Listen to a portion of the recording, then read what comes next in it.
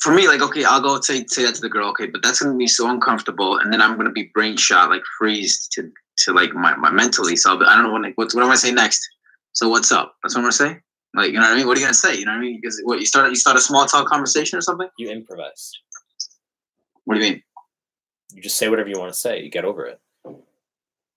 All right, you say it, and then what do? You just open up a next topic. So what's going on? You say it like that? What do you do when you talk to people normally?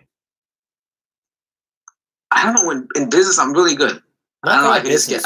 In real life. I don't know. In business, I can just talk to with girls. Okay. Yeah, sure. So we started. Even with like girls, even with women I deal with in business, I'm good. When it's strictly business, like I have a secretary. Strictly business. This. I don't get in more detail. That's it. Dude, you would kill it. Because, like, the thing is, I'll tell you what would happen. You will reach a point where you won't change your behavior. Just got to wing it. Yeah, you got to wing it, and you're right. So deregulation. I'm about deregulation. No, I'm serious. I'm about deregulation. So, like, the more deregulated you are, the more attractive you are.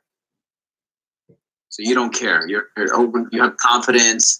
You don't care what the opposite party thinks of you. You're doing what you feel is right, what your gut feeling is telling you, and that's what you really. Yeah, but the more deregulated you are, the more attractive you are. So anything that involves like scripting would be the most extreme end to the other direction.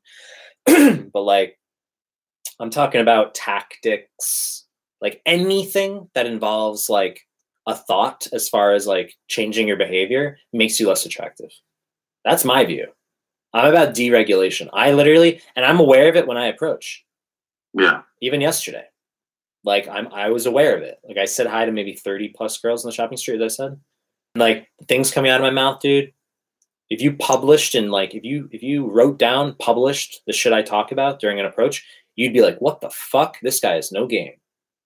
It's not about what you say. It's nonverbal cues. It's not changing your behavior because I wing it. None of my conversations are the same. Like I walk up, I introduce myself, I say I think they're attractive, and then there might be a general sequence of things I discuss because they're pertinent. Those things are pertinent. Like, yeah, I'm from New York. Yeah, like I've studied Japanese, right? Like there are things that are like what do you study? There are things that are just relevant to any conversation, but it's not scripting.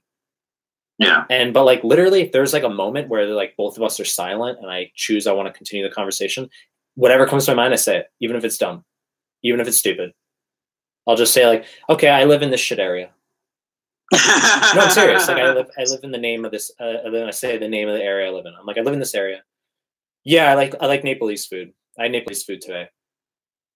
Oh, do you like? Right? Do you like? Oh, do you like naan? Do you like curry? I like spicy food. Oh, really? Like you don't like spicy food? Oh, what are your hobbies? It's like it's just it's stupid. You gotta teach like the small talk shit with girls, man. Yeah, but it's not what you say. It's not what you say. It's you not changing your behavior. It's you staying genuine. It's you understanding that no matter what you say, no matter how you say it, you're still going to get rejected the majority of the time. I get rejected the majority of the time. Man, I'm the best out there for approach in the world, probably. And I get rejected the majority of the time. I've actually preached that the lower your percentages, the more experienced you are.